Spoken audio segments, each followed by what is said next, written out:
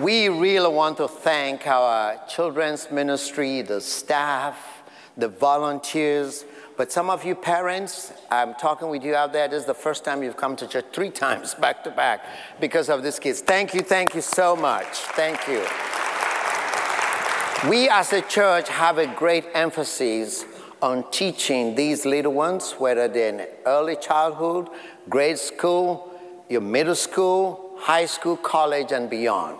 So we just want to be able to express that. If you're online, you're looking for a place where your children can go through, this is the place I'll recommend. My wife and I can tell you our daughters went through this, grade school, elementary, college, now grown and gone. But that's a great opportunity to raise your children with Jesus Christ as the center of their lives. So the kids, the staff is doing a great job. Some of them were here yesterday. They had a Holy Week scavenger hunt yesterday morning. They were just going around with checking the barcode and finding this, and just to know the story of what we're going into this Holy Week. And we're looking forward to Vacation Bible School. Vacation Bible School for our church kids is coming. Yes, how many of you are going to be there? We need volunteers. We need people to bring your kids. It's June the 20th to the 24th in the evening, 6 to 8. So you can walk around that schedule. You can drop them off on all the day VBS and bring them back in the evening. A great outreach, a great expression of the church. So we want to be encouraged to do that. Students are serving and different ones. When you get that word, the worship, the word, and the way, it makes a great difference for kingdom with our kids. So I encourage you to do that. We've been going through this series in this Lenten season, which started with Ash Wednesday. We've been looking through the life of Jesus. Even some of us were going through the Seek God for the City, where you pray scripture. You have a time to reflect on what does it mean to see Jesus during this week in his lives. And now we're here, Palm Sunday, which is the climax of the 40 days. On Palm Sunday, we're looking forward to the great celebration of Easter that will come.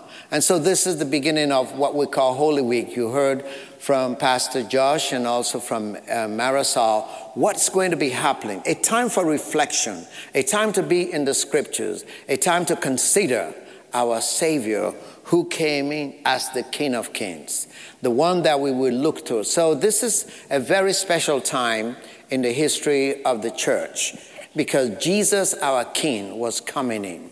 Because when we think about people who have power, sometimes that power is understood or misunderstood. They did for King Jesus on that first Palm Sunday we talked about. I have a couple of pictures I want us to look at and think about what each of these pictures say. Alexander the Great, in 332 BC, he conquered Jerusalem. He came into Jerusalem with spears and swords and horses, and that he can show, I have conquered, I am the king and the power. The next one, many of you can relate to that. It was at the age of 25, Queen Elizabeth II. That was the coronation event, that Queen Elizabeth II was in power. That was in June 1953. Power that was realized, power that was established. It was there. The next slide of picture we see, it's the inauguration. So coronation, inauguration is a huge event. This was the one of President Kennedy. Those of us from Africa, West Africa, we can relate to that. It was a big thing in 1961. A president is inaugurated because we know there are lots of hospitals and educational centers named after that. That was a man put in place in power. But also with the kids, I think some of you will like this because you watch this. Yes, somebody else want to display a power and to, a fun story, imagination. You can imagine that, The Lion King. You can imagine C.S. Lewis, Aslan and all of those kings. So whether it's people or animals, there's a place for power and king. And this one is another part of the world where in West Africa, the Ghanaians in our congregation, Owusu got me this picture. This is when a A person is established in power, asante hene. When they are established in power, there's an authority, there's something that goes with it. But we think about our King Jesus, who was also coming into a city with his power and his might, the display of wealth, the display of power, the display of strength is understood when we look at a worldly entrance of power. But we need to consider, as we make our journey through Jesus, his own entrance into the city. That's the story we're going to be looking at today in the book of Luke. And we read this one in Luke, but this is one of the stories. It's in all of the gospel. There's a harmony of the gospel. You read in Matthew, he talks about a donkey and branches. You read in Mark, he talks about branches that they brought up. You read in John, it talks about a festival had just ended and they were waving palm branches. We call this the triumphant entry of Jesus into Jerusalem. The question is, was that power realized? Did people understand what had happened that day? Let's read that scripture, then we'll get to the main points of this message. If you are able, you can stand. Please stand as we read Luke chapter 19. Verse 28 to 40. After Jesus had said this, he went on ahead, going to Jerusalem. As he approached Bethpage and Bethany on the hill called the Mount of Olives, he sent two of his disciples, saying to them, "Go to the village ahead of you. As you enter it, you will find a colt tied there, which no one has ever ridden. Untie it and bring it here. If anyone asks you, 'Why are you untying it?' say, 'The Lord needs it.'" Those who were sent ahead went and found it just as he had told them. As they were untying the colt, its owners asked them, "Why are you untying the colt?" They replied, "The Lord needs it." They brought it to Jesus, threw their cloaks on the colt, and put Jesus on it. And he went along, people spread their cloaks on the road. When he came near the place where the road goes down the Mount of Olives, the whole crowd of disciples began joyfully to praise God in loud voices for all the miracles they had seen. "Blessed is the King who comes in the name of the Lord.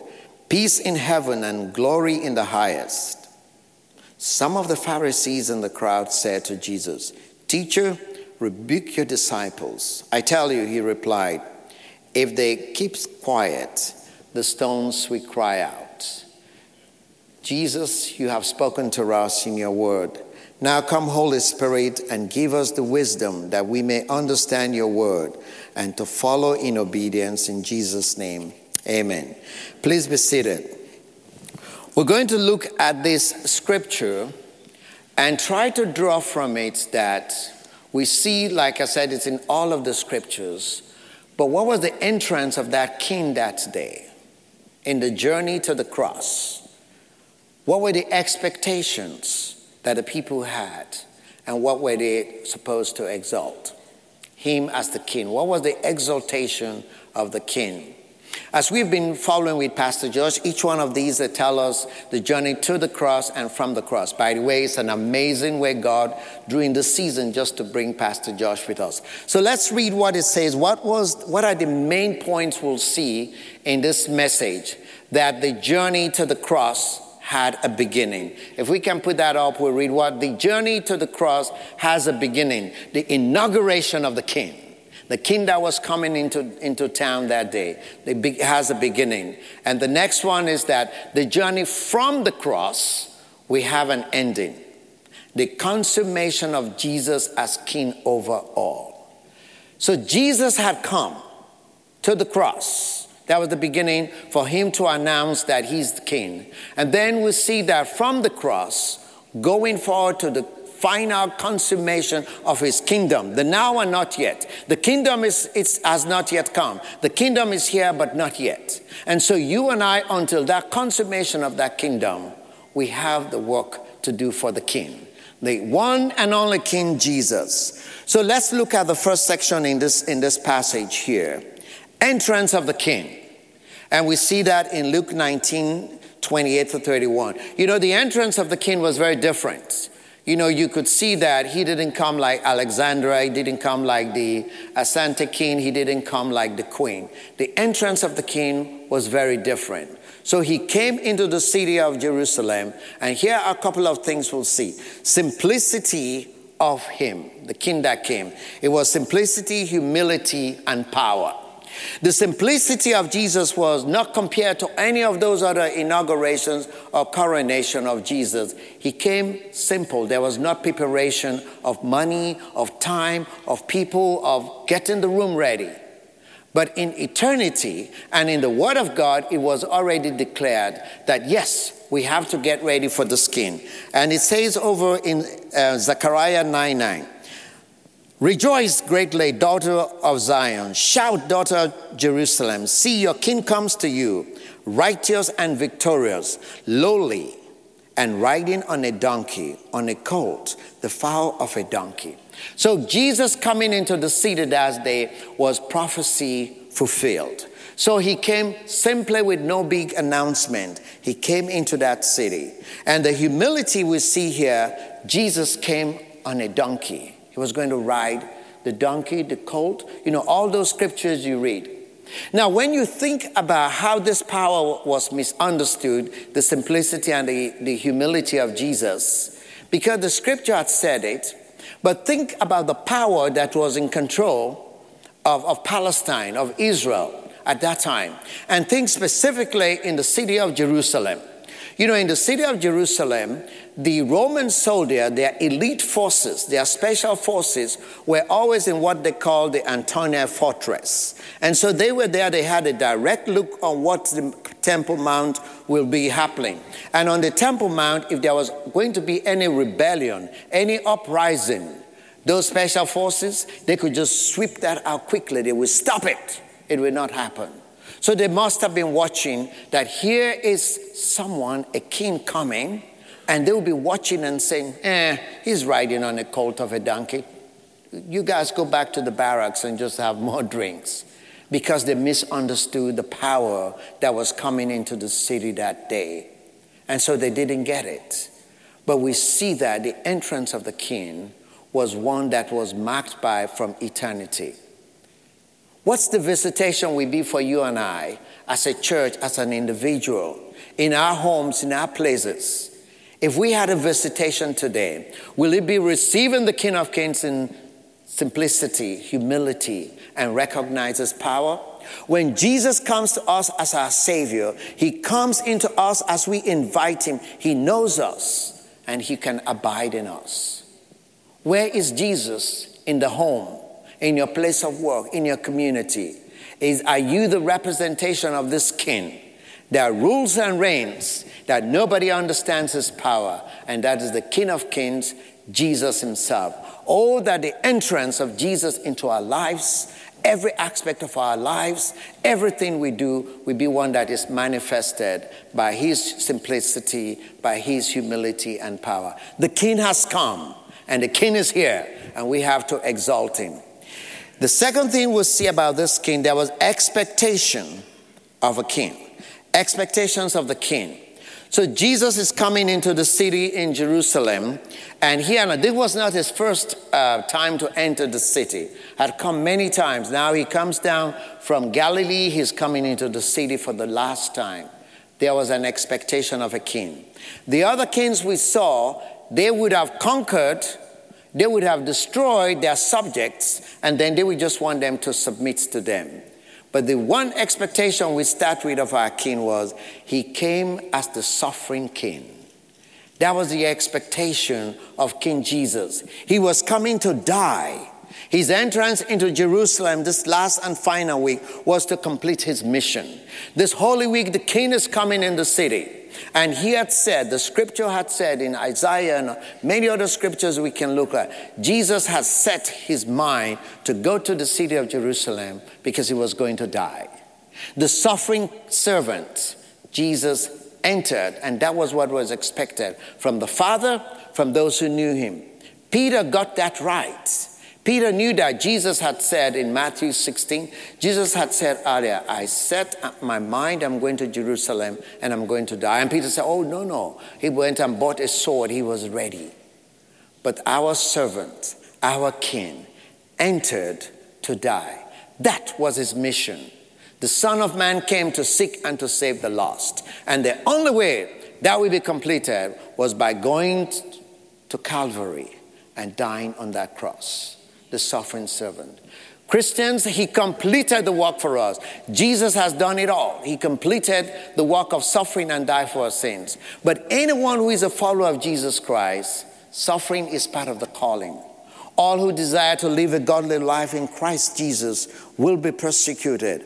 We face suffering. We'll face difficulties because the King that we serve did it. And it is through our suffering, it is through our difficulty, we manifest him that had the power that was misunderstood. Do you recognize Jesus in your suffering? Do you recognize that what he did for you was completed? And now that you and I will suffer, and our suffering could be in many areas. It could be physically. We could be suffering. It could be financially. It could be in our marriage. It could be in parenting. It could be in our homes. But through that suffering, let the manifestation of the one that came is there, because we've experienced the suffering of Christ. The second thing we see that when Jesus came here into his entrance, the other expectation for suffering was he wanted complete surrender.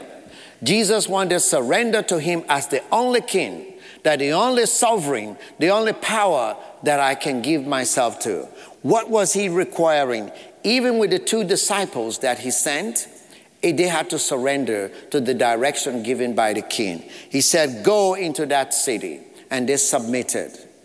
Imagine, they went into that town and the surrender of somebody who had his donkey, his colt that was tied there. They said, the Lord needs it. What do you and I to consider this time in our walk with Jesus, in our journey from the cross? What do I have to surrender? It may be myself, my pride, my power, my difficulties, my challenges. What is God saying in my life that I'll say, the Lord needs it? Verse 31, Jesus said, tell them the Lord needs it. And when they arrived there, they said, the Lord needs it. Can we consider as a church, as a community, as individual, what is Jesus wanting us to lay out there as his surrender to him? It may be something you've been struggling with, but the King deserves it. Give it to him. Your time, your talents, your treasures. Difficulty in giving up on children. Never think about that. Once a parent, always a parent. This few months, my wife and I have gone through this book, How to Parent Your Adult Children. Love them. Live your life for them. Let them know you are loved. We can surrender them to the Lord as much as they themselves can surrender us to the Lord. What is the suffering? What is the surrender? Everything belongs to him. It's from him, and through him are all things. Oh, that will surrender our lives, our church, our community with him. The third thing we see about this was obedience to do the will of the Father. The instruction, the directions that were given to these two disciples, I am so glad they didn't tell us their names. There's a wonder in the scripture, even as Dr. Luke is writing, this didn't tell us which two of those disciples, because we would have started to name our children, our aunts and uncles, by that name. But these two showed absolute obedience, that they are going, and not only them, but the Bible says, when you meet the owner, when the owner is going to question, just tell them to obey because the Lord needs it. And so that's absolute surrender to all that the King has so that I can do his will. Do we surrender our finances? Do we surrender our bodies? Do we surrender our minds to the King and say, King Jesus, it's all for you. I give it to you. So the expectations of the King would be his subjects, his followers will be people who will abide in his suffering. He's also expecting that I will surrender my life to him, not my ambition, not my pride. And in that surrender is showing absolute obedience as these folks came. Part of their surrender and obedience, the Bible says, they brought it to Jesus, they put him on it, and they spread their clothes right out there. They were showing that this king who is going to parade in town, we can just surrender in obedience. We can give everything we have on him to ride, to go into the city, because they were expecting something to happen. That's the expectations of the king. That is the king that is coming. That is the king that wants it all. Church, may we be that church that we're expecting the king to do something, and we're ready to step out in faith and trust because of obedience. And the other thing we see while the king was coming with this group of people was the exaltation of the king. And so Jesus comes into the city, and again, scripture is being fulfilled. And we read in Psalm 118, verse 20, the people will be shouting, Hosanna, blessed is he that comes in the name of the Lord. What a wonderful rendition from the kids, the choir here, to say, let the redeemed of the Lord say so. So he comes into the city, and now he's being exalted. They're going to be shouting out about the king. What were they shouting? Blessed is he who comes in the name of the Lord. Verse 38. Peace in heaven and glory in the highest. So the king comes in, and his followers are going to proclaim his name. They're going to proclaim his name. Friends, there's only one name that is above every name that you and I should be proclaiming. Proclaim the name of Jesus. Sometimes we're enamored, we idolize other names that are at the top of our list. But this name of Jesus is what brings salvation. This name of Jesus is what sets the captives free. The Bible says, at the name of Jesus, every knee shall bow in heaven and on earth. May I bow before that King today. Jesus as my Lord. Let's proclaim that name. The gospel message is the name that we should proclaim, because he's the king. He wants to be known. He's the only one that I can tell, this is my king. This is my king. And who are the people who are making this declaration? Verse 37, the whole crowd of disciples began joyfully to praise God in loud voices. So we see that the Romans were afraid. They were over there in their barracks, thinking that they're going to put an uprising down. But we see the followers of Jesus, they were proclaimers. We see that they were not only the 12 disciples, but the Bible says in this, the whole crowd, those people, he says here, who they have seen and heard the miracles. They've seen Jesus teach. They've seen Jesus heal. They've seen Jesus feed, and they can proclaim it. What has Jesus done for you that today you're going to proclaim? What has Jesus done in your life, in my life, that I need to get out there and shout it to the mountaintops, that this is the King Jesus I proclaim? Because the more I proclaim that name of Jesus, the more he's resident, that everybody knows about it, the more I will see, the second thing we'll see, that victory is in his name. The more we'll see that victory is in the name, because the Bible says at that name of Jesus, victory will be demonstrated. You and I have struggles. We have difficulties. We have disappointment. We have losses. All of these discouragements that happen, we can realize that our King will give us victory. Never give up, because the victory may not be now, but don't tarry, it's coming. The victory may not be realized, but it is coming. It may be in your health. It may be in your finances. It may be in your marriage. It just be some difficulties you're going through. I don't know what you're going through, but I can tell you, proclaiming the name and the victory only Jesus can give. Think about the little moments when you struggle with seeing the victory. Jesus is there. As I was working on this message, I shared with another brother, we traveled to the prison. We used to go there on Saturday nights and do ministry. I will tell you, my fear of needing a victory came one day. He reminded of the story. We got there, nothing was working. The direct feed from here to this prison was not working. I was in fear. I was in fear of myself, not anybody else. Doors locked behind you when you go into this prison. Click, click, click. And you just want to, I can't go back, I just need to go forward. But we know we're safe. And I had that fear. And as I was talking to this young man next to me, he was going to get ready to head out to West Point. I said, don't you know we sing that song, victory is in the name of Jesus, my victory is in Jesus? That was the moment I was waiting for. That's where I knew that victory is in the name of Jesus. He granted me that victory. The same Jesus yesterday, today, and forever, his victory is there. Will you get hold of that victory of Jesus that he brings? And they were also shouting in that crowd. They were also shouting that, oh yeah, blessed is he who comes in the name of the Lord. And it says, peace in heaven and glory in the highest. Well, those who knew him, they knew what power he had.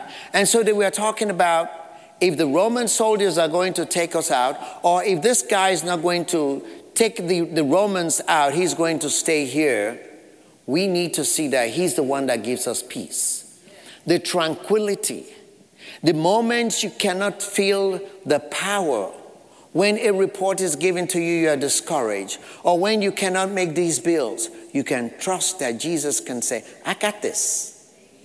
You can trust me. I got this. I will do it. And that's the peace that comes in the moments. Whatever you're facing right now, you may be doubting, is this king available? He's not just the king. You can just send messages to him quickly and he responds. Then you say, I have my peace. Sometimes the struggle has to go on. Sometimes the challenges, the difficulties. But trust him. Proclaim him. He is there with the victory that he will give, and count on his peace. His peace will be available. Get hold of that. And that's the power of this king that made the entrance. So today, if Jesus was to come with a visitation to you, if Jesus was to come and say, this is the entrance, I know my child, my son, I know the challenges you're having, the difficulties, but I'm here. I've come simply to you. I have come in humility. Because that's what he was going to the cross for. And after the cross, you can experience that simple power. Don't misunderstand the power of the king we serve. And live with his expectation every day.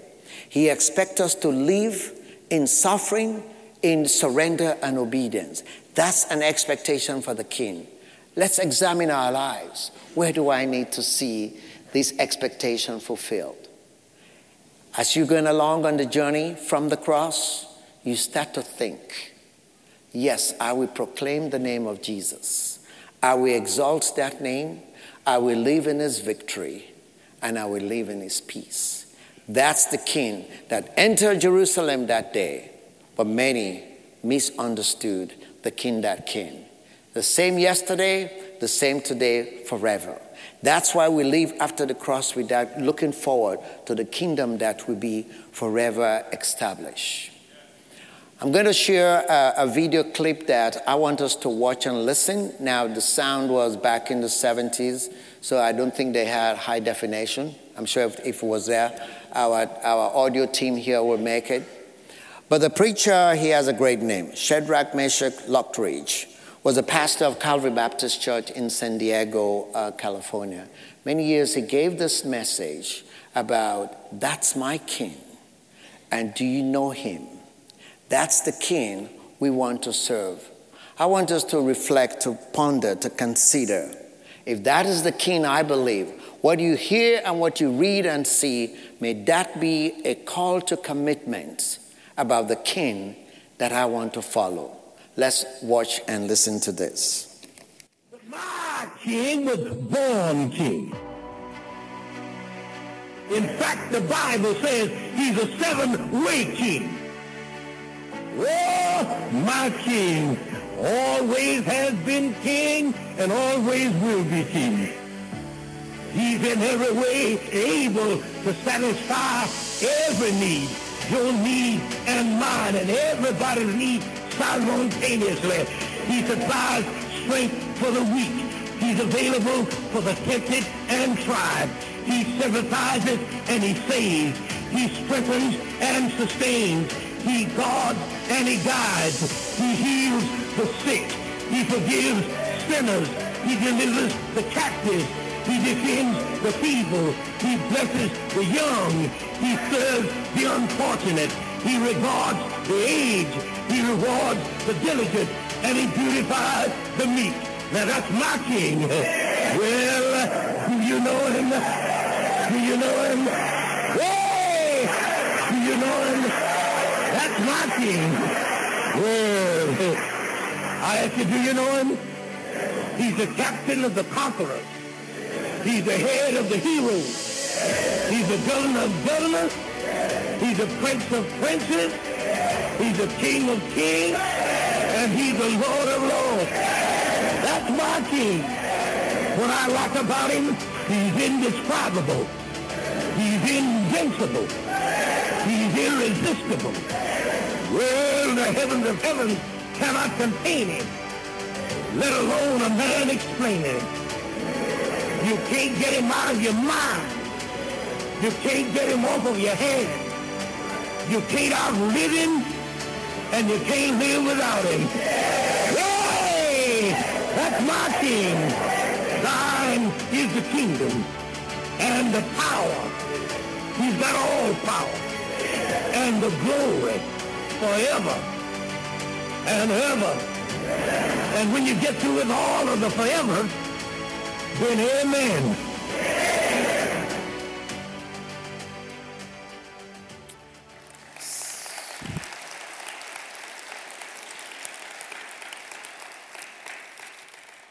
That's the king we follow.